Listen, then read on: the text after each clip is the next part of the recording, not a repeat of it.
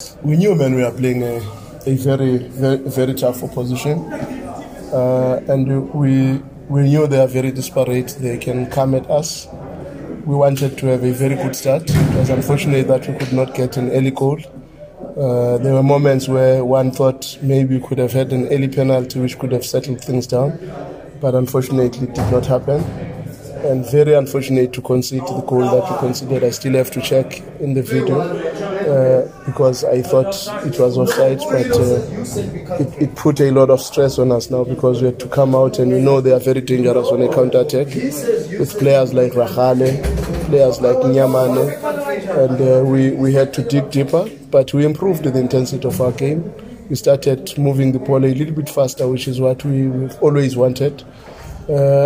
Maybe that goal helped us to come back to the normal game that we can play as Sundowns, because we started to lift the intensity, which made life a little bit difficult for them. But one must still say that we were not clinical enough. We still made a lot of mistakes technically, and our possession at times was not as incisive to create scoring opportunities, but it's something that we are working on very hard. But I'm very impressed with even the contribution of Coach Fulane when he suggested that let's try to invert our fullbacks so that we can get proper diagonals, because that's where the goal of Mngqithi came. And Tapelo could have done the same, and Lyle could have easily scored from that situation.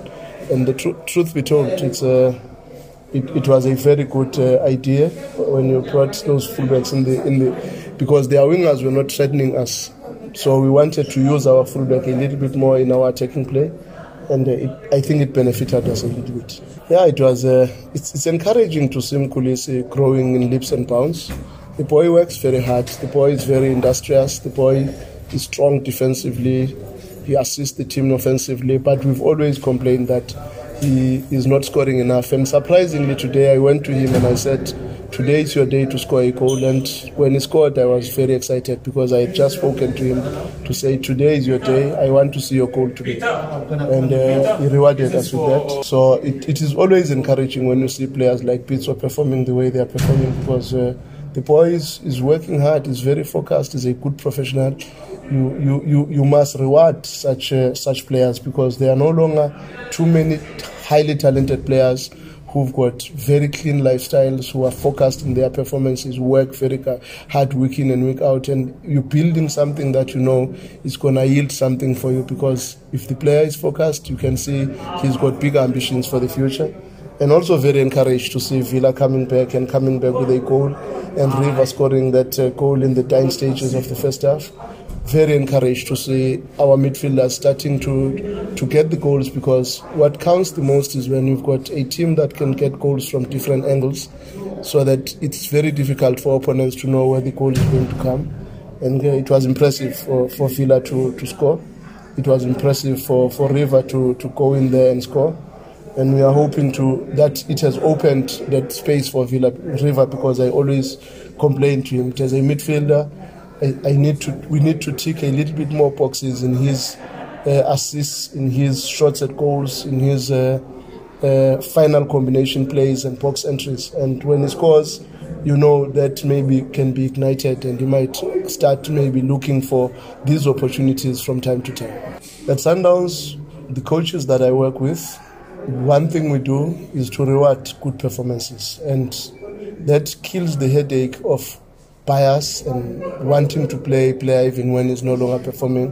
When Villa comes in and scores, he continues. He's already ahead in the pecking order, because you know what he has given you in the previous match, and it will go on and on like that. It's not going to change.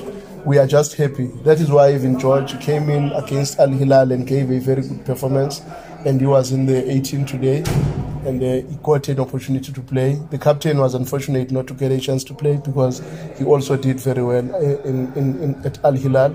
But we've got another big one on Friday against Pelostad. We are hoping that some of these players will carry a breather, so that they can also help us going forward into the netbank.